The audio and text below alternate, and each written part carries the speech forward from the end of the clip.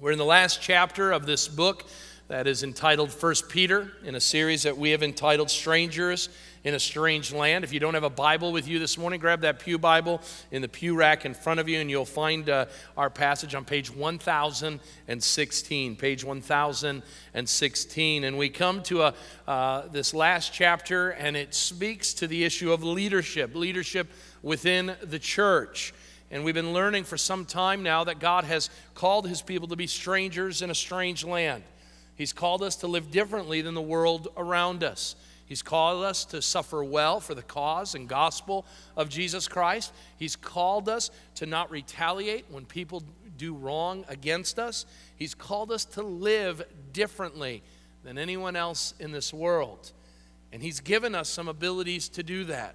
We've been born into a living hope. He's given us the Holy Spirit.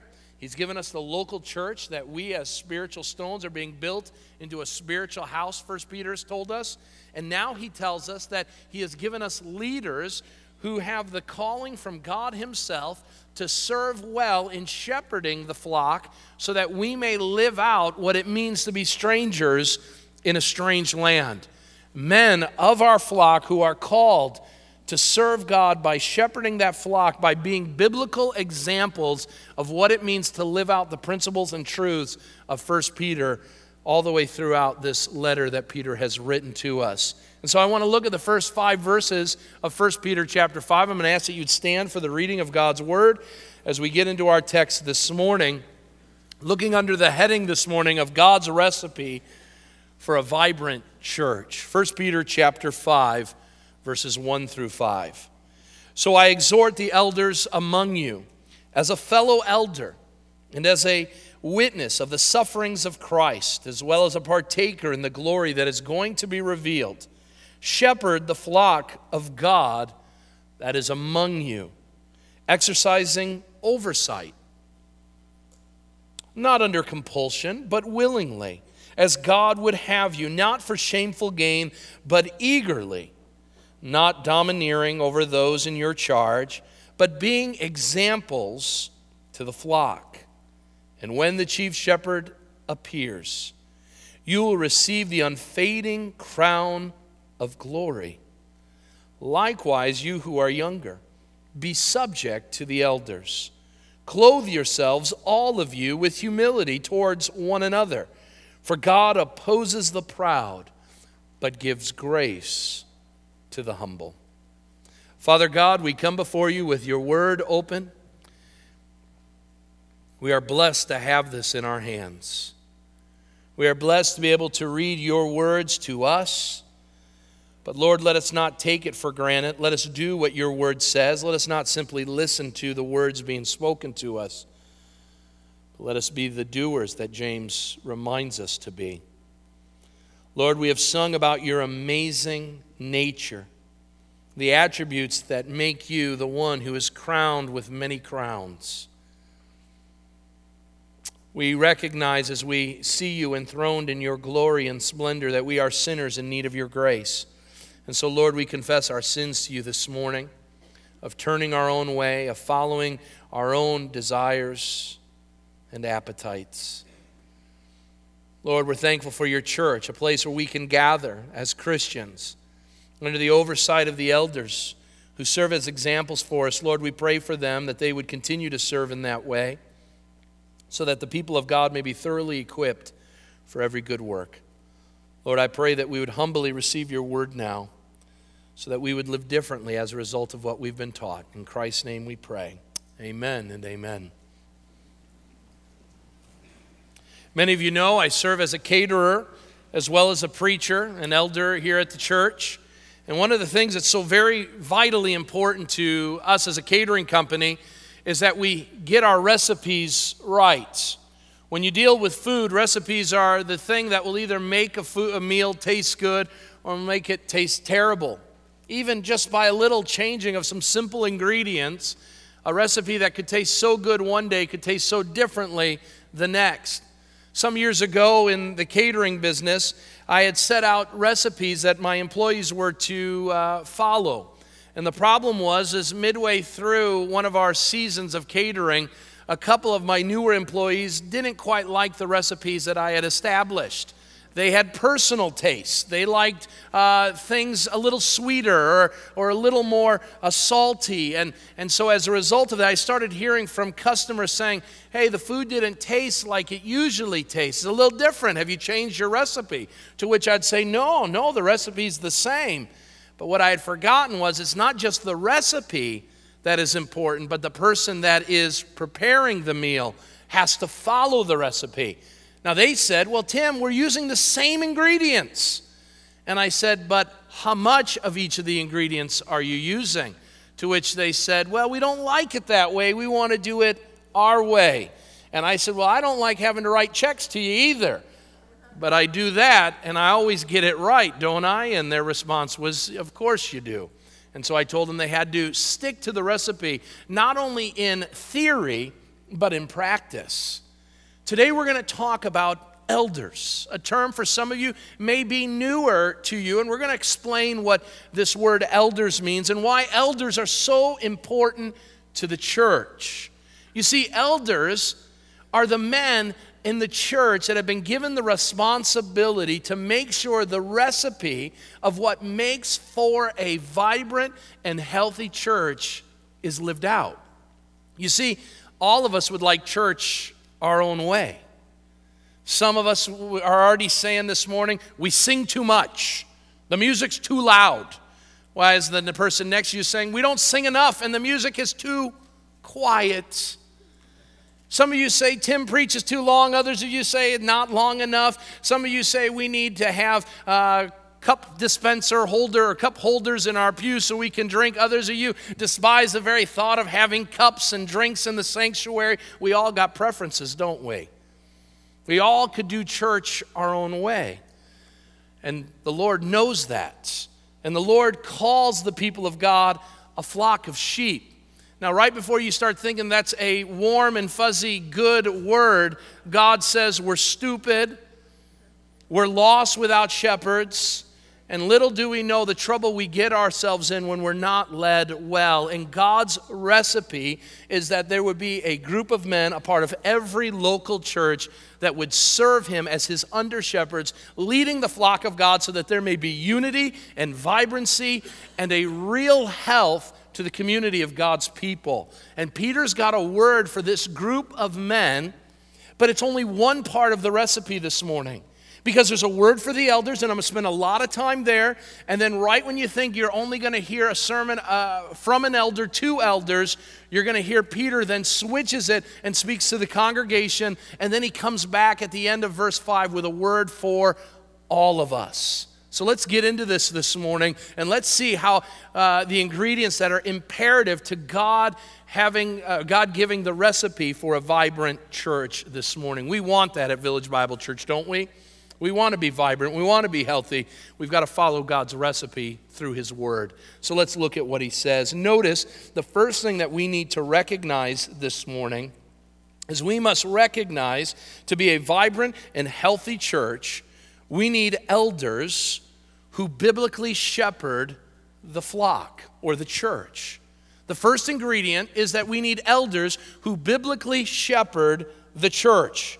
Now, I want you to notice some things, first of all, that he announces to all of these little churches that are meeting all throughout Asia Minor, modern-day Turkey, that he says to these churches, I want to exhort the elders among you. If you underline or circle or take notes, you need to make reference to the point that he speaks of eldering in the plural, not the singular.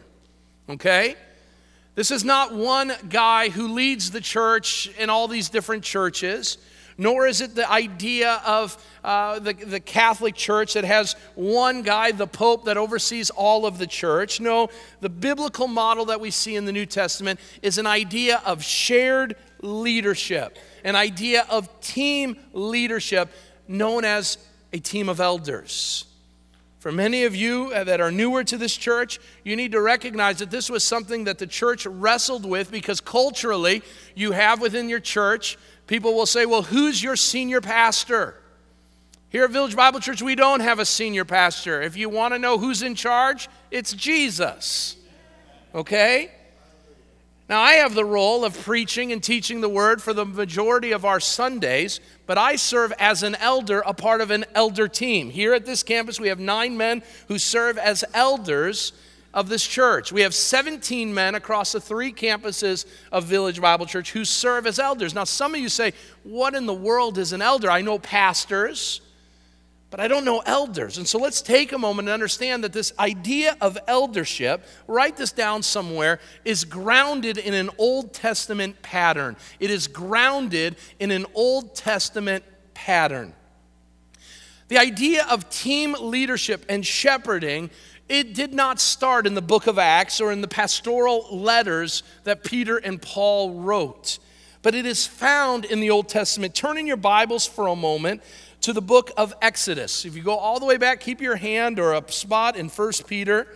But we're going to go back to the beginning of the Bible, the book of Genesis, and then the book of Exodus, all the way at the beginning of the Old Testament. And we're going to look at Exodus chapter 18 for a moment. Exodus 18.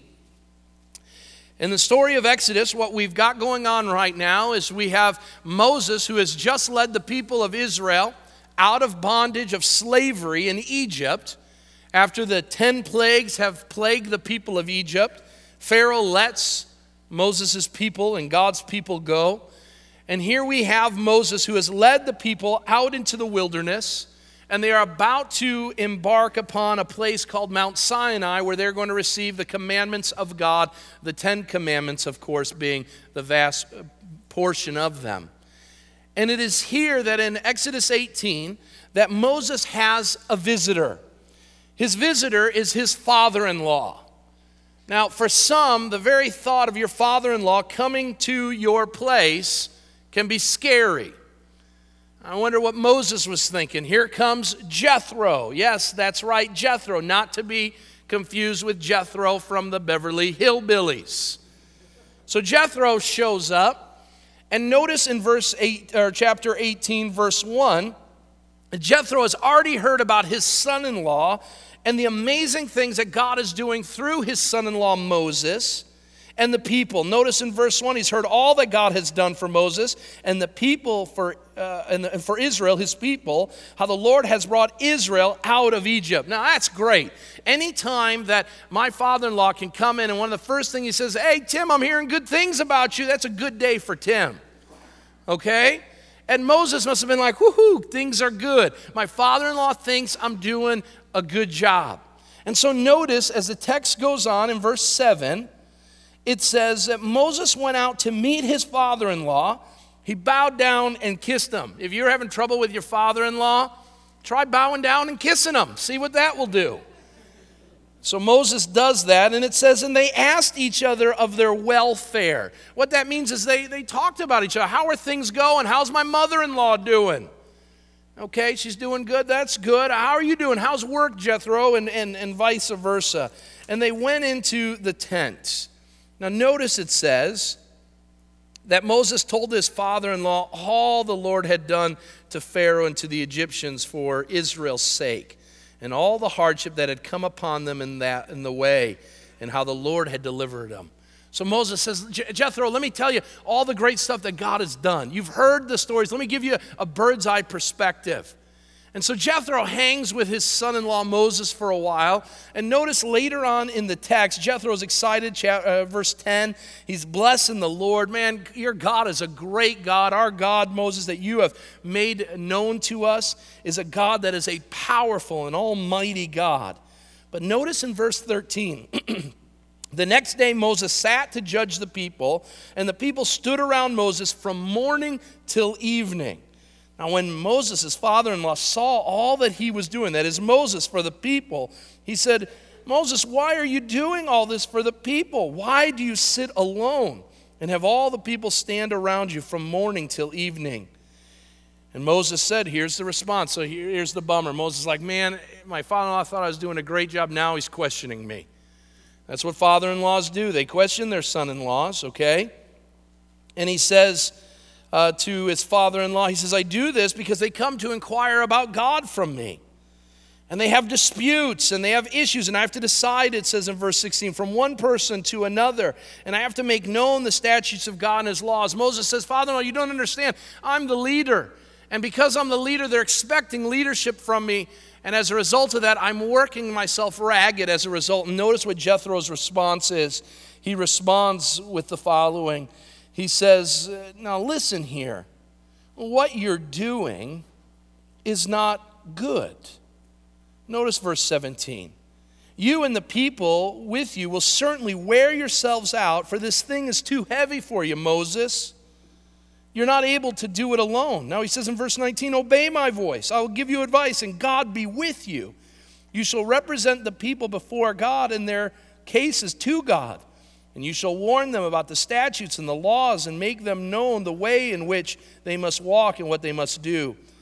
So look for men, able men from all the people, men who fear God, who are trustworthy, who hate a bribe, and place such men over the people as chiefs of thousands, of hundreds, and of tens. And let them judge the people at all times. Every great matter they'll bring to you, but all the small matters they should decide themselves, so it will be easier for you, and you will not bear the burden alone.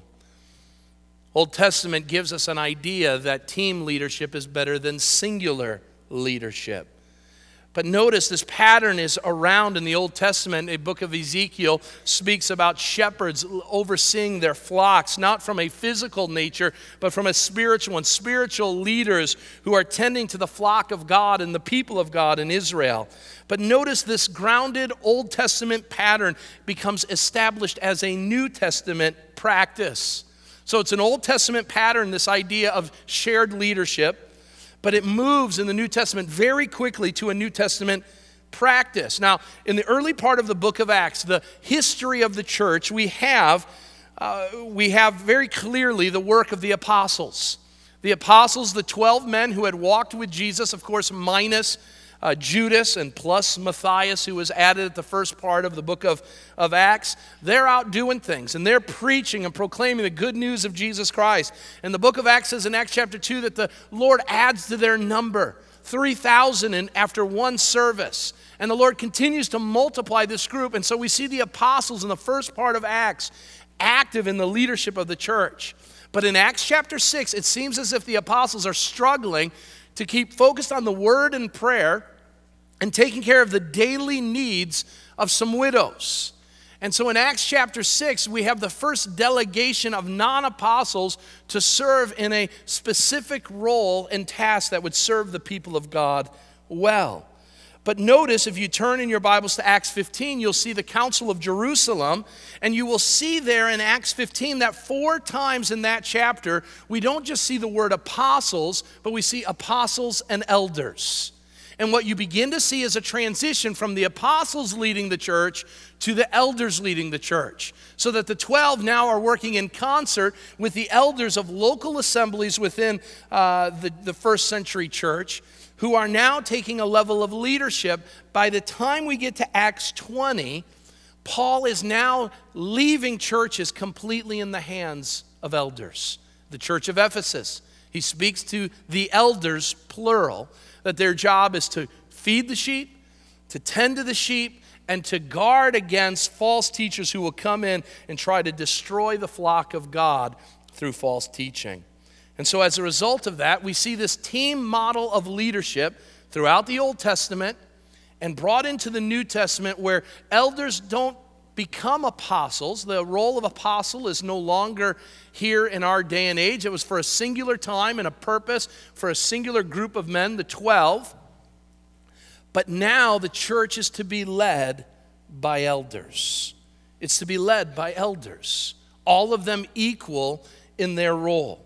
That means that the 17 men who serve as the elders of this church in the 3 campuses that it has serve together as one team, following the ways of God to make sure that the people of God are well taught and well served. Now notice, there are 3 elements to what this biblical shepherding looks like. Now notice, Peter writes to the elders, and he writes right away that he is he's talking to elders as an elder. Why in the world doesn't Peter just say, I'm an apostle? I think there's 2 things that we need to understand. Number 1, I think he's being humble. I think he's wanting to talk to the elders as one of them, and that, of course, that's going to make the elders listen as Peter identifies himself. But I also think that Peter was also recognizing that the role of elders was going to be the normative, prescribed plan that God had for the church, and he establishes that. So nobody's confused. Peter says, I'm an elder, and I'm speaking to you, a group of elders in each of the churches where you're serving. Now notice, he speaks to them, and he says there are some things you need to be aware of. Number one, I want you to notice the requirement. What are these guys supposed to do? Now notice, the ones who are to serve as elder, we get something from the title, elder. What does that mean? It's the Greek word presbyteroi, and presbyteroi is where we get the word Presbyterian from. So you drive by a Presbyterian church. A Presbyterian church is a church that has assembled itself under the leadership of presbyteroi, an elder-run church. And so we have this presbyteroi. It's a word that literally means elder, which can speak of a person, of a man who is advanced in years. But mostly it is used speaking of a man who is spiritually mature. And so at the ripe old age of 37 years of age, I am not an elderly man, but hopefully you will see me as a spiritually mature man. I've been serving as an elder here for 12 years, and so at the age of 25, I was far from being an elderly man, but the church saw fit that I was a spiritually mature man. And so we're dealing with mature, prudent individuals who know the Word of God, who know how to teach and proclaim the Word of God, how to refute false teaching, and how to shepherd well. Now notice, what is the type of requirement that is needed of them as the person? Now here in 1 Peter 5, Peter doesn't address a list of qualifications. Paul does, and if you want to know the qualifications of an elder, read Paul's writings in 1 Timothy chapter 3. Gives a list of qualifications. Titus chapter 1 gives a list of qualifications. But here in Peter, he doesn't give a list of qualifications, but there are requirements. Notice what he says. He says, I am a witness of the suffering of Jesus Christ, as well as a partaker in the glory that is to be revealed. Well, what in the world, Peter, are you talking about? Peter says, let me just remind you, listeners, that I walked and spent time with Jesus. And in my days of spending time with Jesus, I saw two things that are very much bookends of my time with Jesus. Number one, I saw him suffer. Remember, Peter, James, and John were asked to go farther into the garden on the night that Jesus was arrested. And they saw firsthand Jesus in anguish. Jesus asking that this cup that the Father had given him, that it would pass by him. But then Jesus says, it's not my will, God, but it's your will. I want to do it. And he endured the cross with joy set before him. Peter says, I remember that. I remember the anguish of my Savior, of him sweating drops of blood in his anguish before the cross. He says, I was there. I saw him suffer. Secondly, he says, I've partaken in his glory. We know that again, Peter, James, and John were the three that were asked to go to a high place where Jesus would stand before them as simply another man, and then in a moment's notice, everything would change. Jesus would rise up, and his glory would be seen for the first time in a way that was unveiled from his humanity. And Peter and James and John would look up and see Jesus with Elijah and Moses, and Peter would say, man, this is great. Let's see more of this Jesus. Let's set up some tents so we can worship you. Let's just hang out here for a while. And so Peter reminds his readers, I've seen both elements of Jesus that are so critical to his humanity and deity. I've seen him suffer, and I've seen him glorified. Now, what in the world would this have to do with eldering? Why would Peter put that there?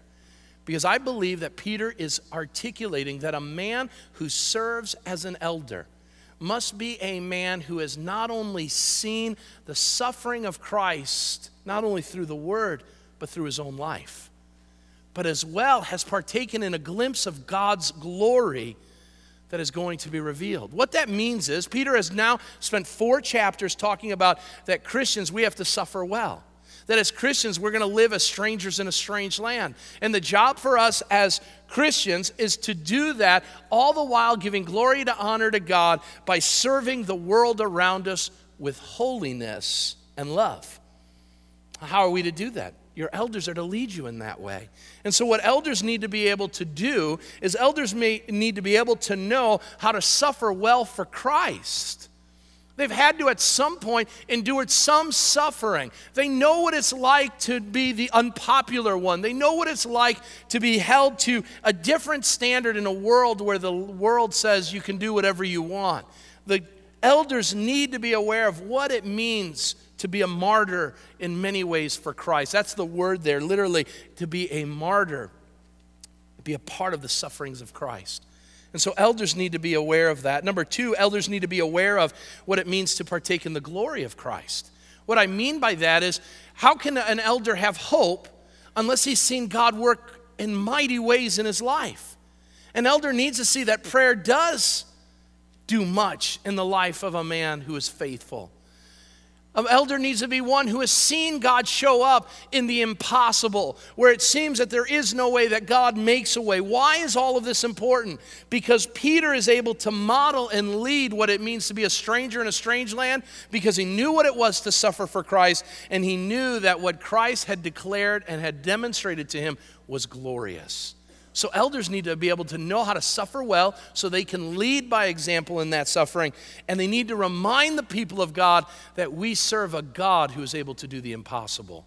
We serve a God who will work all things out for the good of those who love him and are called according to his purpose. We serve a God who has made us more than conquerors in Christ Jesus. And so the elder's job in your times of suffering is to remind you of the greatness of God, the glories of God, and what God is going to do when his glory is revealed. That is the requirement, Peter says, of an elder. But notice this requirement comes with a responsibility. He goes on and he says, all right, you elders, I'm one of them, but you elders, Peter says, are to shepherd the flock of God that is among you. Notice the phrase, they are to shepherd the flock. That word shepherd is the Greek word poimeno, and poimeno means literally to pastor.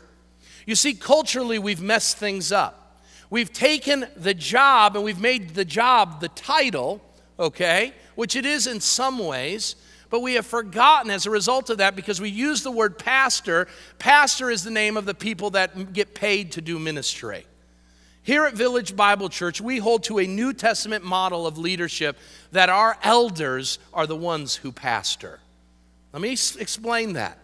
The 9 men who serve as elders here, whether it is their vocational work or their bivocational work, we got one of those there, and then we have lay leaders, okay? All of them serve as elders who pastor, who shepherd the flock.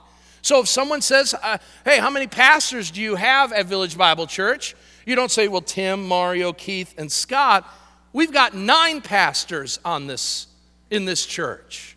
9 men who shepherd the flock. There is no distinction between lay elders and elders of a double honor that speaks of elders being paid. And that was a hard truth for this church to understand about 10 or 11 years ago. Because we said we're not going to go look for a senior pastor. We're going to look for a pastor who has the job of teaching as one of the elders. And so this church is led by a team of men who serve, and their job is to pastor, to shepherd the flock. Now notice something about the shepherding. It has to happen in close proximity with the sheep. Notice it says you are to shepherd the flock among you in verse 2 there. Among you. The idea here is that we cannot be a group of board of directors who sits in some ivory tower making decisions and making decrees that our subjects who we don't have any interaction with have to follow. The role of shepherding is that you've got to be in close proximity with the sheep that you're following, or that the shepherds that you are following. They have to be with you, among you, amongst the people. Howard Hendricks of Dallas Seminary, who just passed away not too long ago, said if you don't like elders, if you don't like the smell of sheep dung, don't be a shepherd. And so elders need to understand that they're going to be amongst the sheep. They're going to smell like sheep. And one of the key requirements and responsibilities for an elder is that we smell like you do. And so when you're stinky, we're stinky. When you find yourself in a mess, all muddied up, we're down there with you, muddied with you. Then we're going and we're recovering you and bringing you back and helping you in your time. We don't sit there on the phone and say, well, hey, I'm sure sorry to hear what's going on. I wish I could do something. No, we're there with you in the valley of the shadow of death. We're there to serve. That's what elders are to do. The Bible makes it clear that as we look at our chief shepherd, that under shepherds are to lay down their lives for the sheep. Elders need to be men who are willing to say, you know what? I was really looking forward, and I'll tell you, this happens more often than not. There have been times, and I know other elders have run into this. We don't say a comment, and that is, boy, it is great to have a night off. Because when you say that, or man, I've been looking forward to sitting down and watching a ball game, I tell you, it's almost uncanny how many times the phone rings and there's an issue within the church. Elders need to be ready at all times. It is a 24/7 calling. They're entrusted with the flock. And so what that means is they've been given the job of giving oversight. Notice the text there. They are to exercise oversight. Well, what does that mean, Peter? What it means is they've got three very specific roles here at Village Bible Church. When we talk about shepherding and exercising oversight, we break it down into three ways. Number one, your elders should be teaching you doctrine. When I mean doctrine, I mean the Word of God. An elder should always have the Word of God around. This is his staff. This is what he uses. This is his job description. This is what teaches us how the people of God are to be shepherded. And so the men that serve as elders must be men who are apt to teach, the Scripture says. They must be able to refute bad doctrine. They must be able to encourage and direct the affairs of the church by using His Word. And so elders are to teach doctrine. Write that down somewhere. Number two, they are to give direction. They are to give direction to the church as a whole through the vision, mission, and ministry of the church. We're to give you an understanding of what the core values of a good, local, healthy church is to look like, what we should be focusing in on. That should be a part of our directing. But notice our directing isn't just public, but it's also private. Many of you have come to different elders and said, hey, can I talk with you? I've got a question. Hey, my wife or my husband and I are struggling. We need some counseling. Can you sit with us and spend some time with us? Can you pray with me? I've got a medical issue going on. Can you help me? I've got a wayward child that I need to love in spite of all of their failures. I need counseling on a variety of things. An elder is supposed to give counsel to not only the whole, but to the one sheep that's asking for it. And number three, we are to teach doctrine, give direction both publicly and privately, and elders are to lead in disciplining those who wander away. And that's a difficult role, and elders, we get a bad name for it because we're given charge to lead in the disciplinary process when one of us wanders from the truth. Now that's, in a nutshell, what elders do. But in your bulletin, you were given an insert today. Just pull it out very quickly. And I want you, if there's anything that you read today, I would ask that you would read this, because what we're doing in this message is we're pulling back the curtain a little bit, because you see from afar what elders do, but we want you to understand the totality of what we're doing and why we're doing it. And so you'll see where the Village logo is. This is an elder covenant that each of the elders have signed on a yearly basis that says we are going to serve in a way that honors God. It says, believing that God has called us to be overseers of His church, which He purchased with His own blood, we make this covenant together. And the elders have covenanted together. And I want you to notice the third one very quickly. It says, I will remember the way in which God gently, graciously, and patiently shepherds me as I live out my calling as an under-shepherd of God's people, seeking to gently, graciously, and patiently shepherd them. And so you'll see the commitments that we make on one side. We've signed it, but you turn the page, and in that yellow box is what we believe it means to shepherd the flock of God.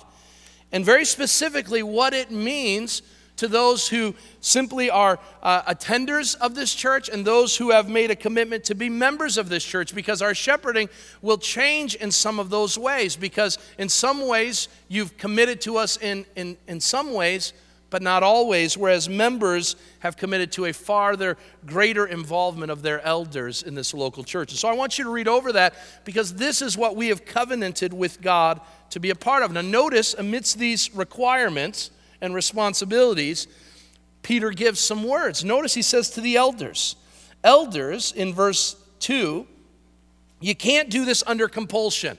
So when we need an elder, we don't go and say, all right, let's see, who can we drag into the elder position? We don't drag elders in. They don't come in kicking and screaming. It begins, number one, with a calling. If anyone, 1 Timothy 3:1, desires to be an overseer, he desires a noble thing. It starts with a desire and a sense of calling by God. Let me tell you something. If I wasn't called to this role, you better believe I wouldn't be doing it. It's of no value, humanly speaking, that you have to take on other people's issues. You have to be one of the first people at church and the last one to leave. I mean, you got to know a lot of people's business that you really don't want to know, because you're counseling. It ain't a fun job. It has been said, it is the worst job that you can come to love. That's eldering. I want you to know, in this church, elders are not a board of directors. We don't sit there in business meetings and just talk the business of the church. We shepherd the flock. We have 2 meetings as an elder team a month here. And one of our meetings is totally dedicated, and I want you to know this, and it may scare some of you, but that's good. It's good to be scared every once in a while. We spend 1 meeting a month, probably about 4 hours on a Monday night, where we go over all of you. And we talk about you. Yeah, we talk about you. How are you doing? What's God doing in your life? Are there areas of concern? Have you shared some concerns with us that we need to be praying about? Is there ways we can be helping you? And we go through the whole docket of everybody's names. Elders spend time and they say, here's so-and-so in my flock. They could use prayer. They're going to lose their job, or there's some marital strife there. We're not going to get into the details of it. We need to be praying for them. Or they've got a child who's walked away from the Lord. We need to be praying for that. And we talk about those things so that we can, as a group of men, counsel and lead well. And we do so that we can shepherd the flock of God in a way that honors Him. It's not about making decisions. It's about shepherding the flock.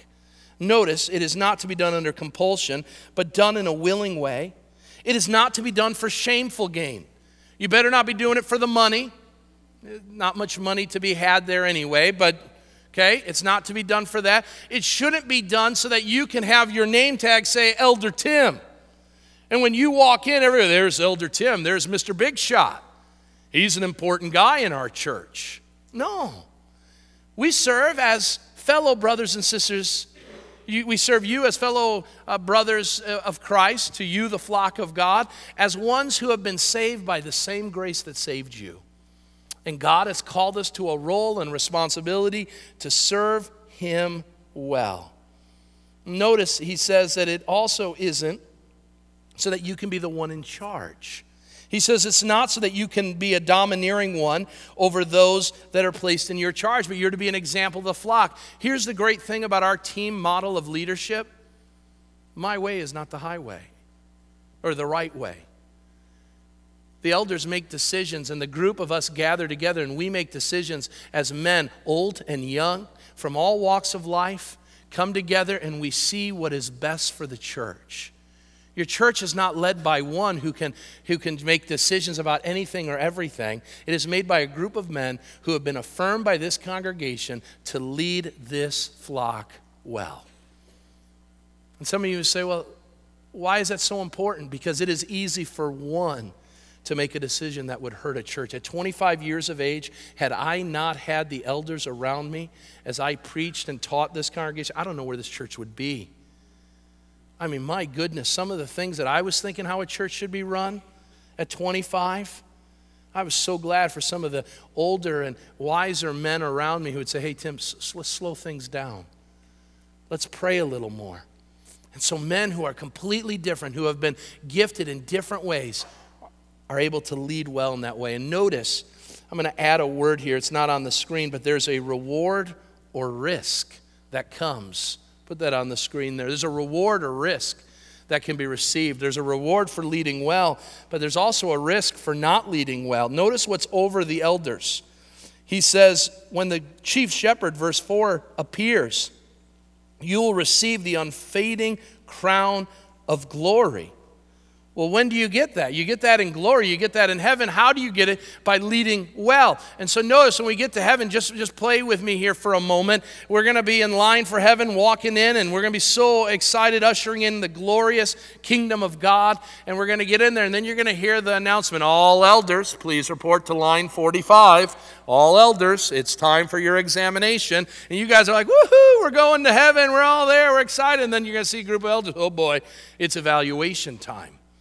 And we're going to stand before the chief shepherd, Jesus Christ, and what he's going to talk about is, hey, brother, I gave you a charge over my people. How well did you lead?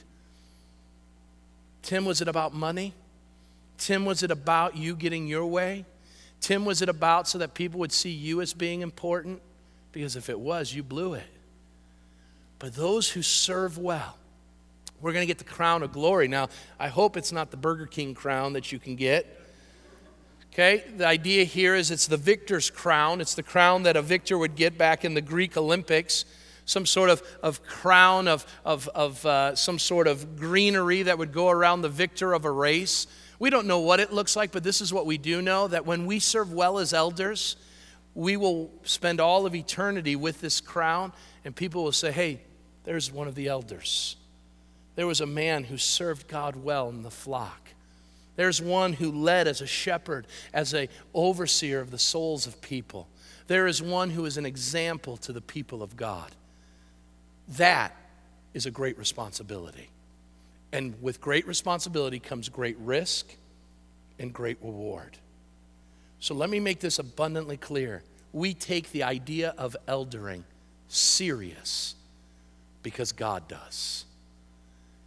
And because our eternity is going to be impacted as elders. We know we are under a more severe judgment as a result of what we do. So now, that brings us to ingredient number 1. And I've got about 7 minutes left, okay? Ingredient number 2. You think getting away scot-free, church? A church, if it wants to be a vibrant church, must be a church that willingly submits to its elders. So I've let the elders have it. They know their role. They know at the end of the day that we are going to stand before Christ. But what about the church? Notice he says, likewise, you who are younger, be subject to the elders. Why does he separate the church and say, likewise, submit, but it's only the younger ones? Because the young men were the culprits of insubordination. And so Peter addresses the group that would struggle with submission the most, while endorsing to the church that your job as a church is to willingly submit to its elders. You need to submit. Now, Peter has talked about this over and over again. Employees, be subject to your employers. Wives, submit to your husbands. Citizens, be subject to your governing authorities. Now he says within the church, submit to those who are in authority over you. Now, how do you do it? Very quickly, there are 3 things I want you to see. Number 1, the church must know the balance between 2 extremes. It needs to know the balance between 2 extremes. On one side, the church needs to recognize that what eldering is not a dictatorship. It is not a dictatorship. Write that somewhere. Eldering is not a dictator, having a dictator. So when you see cult groups that are doing whatever their leader is telling them to do, that is not biblical eldering or shepherding. Biblical elders are to be examples of the flock, recipients of God's grace, who serve just as Jesus served us. As Jesus is the good shepherd, we are called to be good shepherds. If you want to see an example where God calls out shepherds in this way, Ezekiel 34, 1 through 10. Where he says shepherds, spiritual shepherds were spiritually feasting and fleecing the sheep under their care. And God says, I will not have it. And so elders, we need to remember that this is not a dictatorship. that as we serve as fellow elders under our shepherd, Jesus Christ. But notice, just as damaging as dictatorship by elders is, on the other side, and this is going to catch some of you off guard, is the idea that the church is a democracy. You see, we've mingled the idea that because the democracy works for us as a government, as a country, that we think our church should be run in the same way. I want you to understand something. The church is not run by a government of the people, by the people, for the people. The church is run by Jesus Christ, for Jesus Christ, to his glory and honor forever. And Christ has said, my church is going to be led by a group of men who are going to have the opportunity to exercise oversight. You see, if the church is run by a democracy, and I know some of you have come from churches that that's the case, at the very base of a democracy, a true democracy, is anarchy. Because everybody gets to do what they want to do. And hopefully as a person that you have something you want, what is the job that you have in a democracy? Is to get other people around your idea. Think of the disastrous results that come when I don't like something that's going on as an individual, that if I want to see it change, all I got to do is get a group of people to agree with me.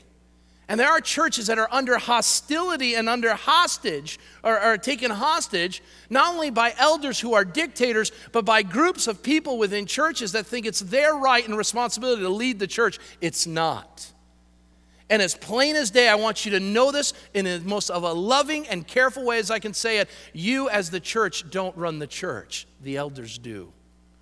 And they do so fully recognizing that God is keeping an account. So you have a responsibility to willingly submit. But you say, but Tim, here we go with the disclaimer again. Remember, every time we do this submission thing, here's the disclaimer. Your elders tell you to do something that's against God's word, don't do it.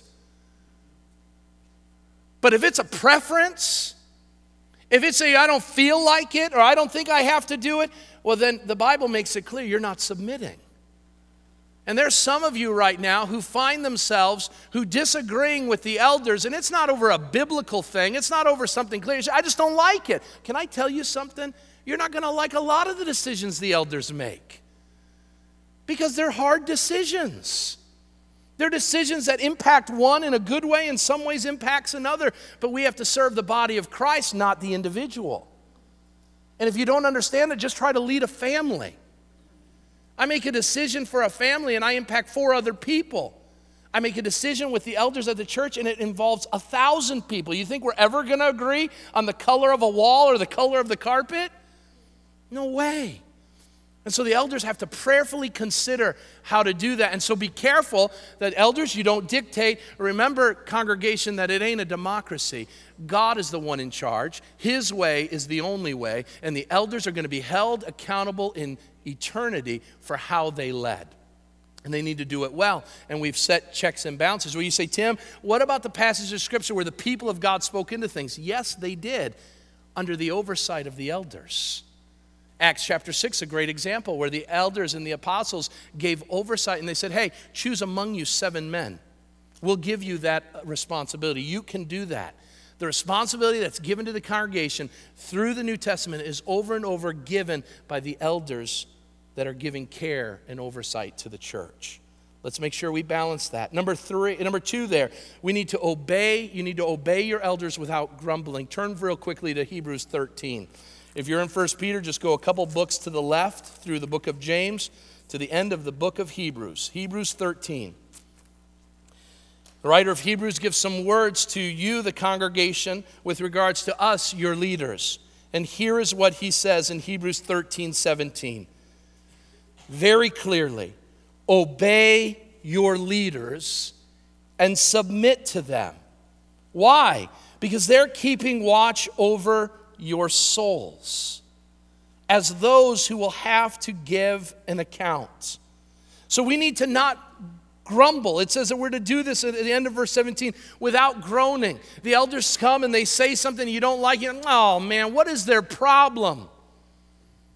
What this means is don't be a Monday morning quarterback. It does you no good to walk out of this place and be like, man, but I'll preach a lame-o message today. What's his problem? I'm sure I preach a lot of lame-o messages. You know what your job is? Pray for me. Say, God, give him some better insight. He's missing it. When the elders make a decision, don't sit there and get in your groups of having coffee, saying, man, what are those elders doing? Man, what's their problem? I don't understand what's going on. Why are they doing this stuff? Man, if we were elders, you know, it's always the case. If we were, you want to be an elder? You're going to lose your Monday nights, Tuesday nights, Wednesday nights, Thursday nights, Friday nights, and then Sunday you do all ministry. You want that? You better be called, because it ain't fun a lot of the time. And the guys I serve, they're better than I am. The guys that serve this flock love you guys to death. And they make decisions. There was a decision that was made this last week. I will tell you, there were tears around the table of elders. It's a hard one, guys. We got to make a hard one. We may not be very popular after this decision. This decision impacts a lot of people. And with tears and with a lot of prayer around a table, we prayed and we made a decision. And we believe it's God's decision, but it ain't easy. And so understand, your job isn't to grumble. That's human nature. Stop doing it. Why? Hebrews says, so that it will be a joy with the elders. Notice, the job of the congregation is to create an atmosphere of joy and blessing for your elders. Let me encourage you. I've been an elder 12 years now. And I came into a pretty difficult situation. The team of elders that came in, it was a difficult one. The church wasn't all that unified. And I will tell you that the last 12 years has been an absolute joy to serve you. Been an absolute joy. But with that word of encouragement is a word of warning. Don't stop now. Let us serve you well by you submitting. That doesn't mean you can't ask questions. It doesn't mean you can't give ideas. It doesn't mean that, but just don't do it in a grumbling way. Don't do it in a way that's non-submissive, but do it in a way that honors God. Well, how do we get there? Let me close with this. It'll be very quick. The final ingredient that we have to see is a people who humbly serve one another. Here's a word for elders. Here's a word for congregation. What do? He says, all of you now, clothe yourself with humility towards one another, for God opposes the proud, but gives grace to the humble. There's an action there. Number one, clothe yourself. What does humility mean? It means that you put on the apron. The idea there is that you put the apron on to serve others. What is Peter talking about? Peter goes back to John 13. Remember in John 13, all the disciples are like, hey, when we get into the kingdom, I'm going to sit at Jesus' right hand. I'm most important. And then James says, no, I'm the important one. And then the others, no, I'm the one that Jesus loves the most. And Jesus stops. And Jesus gets up. And he walks over and he grabs a towel and a basin. And he puts on an apron. And he starts washing the disciples' feet. You want to be a healthy and vibrant church? It's going to start with elders who put on aprons. The elders shouldn't sit back and be like, hey, look at us, we're the important guys. We should be amongst the people serving them. You should see the elders getting their hands dirty every once in a while. They shouldn't have to do that all the time. The Bible makes it clear our job is to be involved in the word and prayer, but we should be serving you. And you should see us putting on an apron with humility, loving on you. That was seen this 2 weeks ago with all the flooding. I was so blessed to hear of a couple people that left water in their basement so they could go to the aid of someone else in this church who had waters in theirs. That's service and servant hearts. I got water, but you know what? My issue isn't as important as the issue over here. And so I'm going to go take care of this issue because people are more important than my issues or struggles are. This is what the church should look like. And we do so because there's an acknowledgement. Finally, we see that God opposes the proud. The idea here is that God stands opposed against us. Do you want that this morning? Do you want God against you? We've already got, next week, we're going to hear that we've got a devil who's roaming around seeking whom he may devour. We've got to resist him. Do we want God, while we're fighting the devil, to be resisting us? Absolutely not. And so, Village Bible Church, we need to be a people who are humble because God opposes pride in us. God opposes a church that is proud of their accomplishments, proud of their positions. And the elders must lead to this end. You must see your elders as an example. And I pray that you do, so that God may give us more grace. As you see elders who are humbly serving, that the Lord knows our hearts, and he gives us more and more grace. Your elders need grace. You as a congregation need grace. We as a church needs God's grace, not his opposition. So put on the apron, whatever role you play, and serve one another. Peter gives us a word for elders to biblically shepherd. He gives a church a word to willingly submit. And he gives us all a word to humbly serve one another. Let's do it so that God's grace may abound in our season of need. Let's pray. Father God, we come before you and we thank you for your word this morning. And I pray specifically now for the leaders of this church, the elders, Lord. And I pray for them. Lord, I pray for Al Gonerman, Tim Badal, Mario Arendang, Scott Capp. I pray for Keith Duff, Darren Malone, Kevin O'Brien, John Pilkington, John Redman. Lord, I pray for the elders at the other campuses of our church. And I pray that, Lord, they would walk closely with you. Lord, I pray that they would be men of example, men of steadfastness, men of humility. Lord, I pray that they would be men who would never seek to fleece this flock, but serve it, lay down their lives for it, so that you one day will say to them, well done, good and faithful servants. Lord, I pray for this church, and I pray that you would continue to give this church a heart to willingly submit to their leaders. It won't always be easy, Lord. I know that. It won't always be the way that maybe they wanted to see it go. But Lord, remind the church that elders serve you, and they do so knowing that they have to give an account. So Lord, I pray that the people of this church will make the job of eldering a joy and not a burden, so that the elders may serve them well. Lord, I pray that as elders we will do all that we can to protect this church from dictatorship, while all the while the church pushes back the cultural norm of a democracy idea as well. And the Lord, the way we do that, we pray that you would clothe us with your humility. We don't want to be proud, Lord, but it is so easy to be that way. And so we pray that we'll make that conscious effort and decision to put on humility instead of pride, to promote others instead of the promotion of self.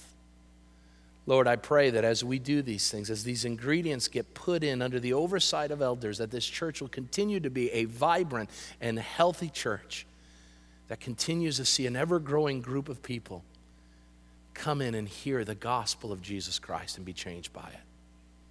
Now, Lord, we go out into this world where we are strangers in a strange land. Empower us to be the church you've called us to be, so that you'll receive the glory, honor, and praise. In Christ's name we pray. Amen.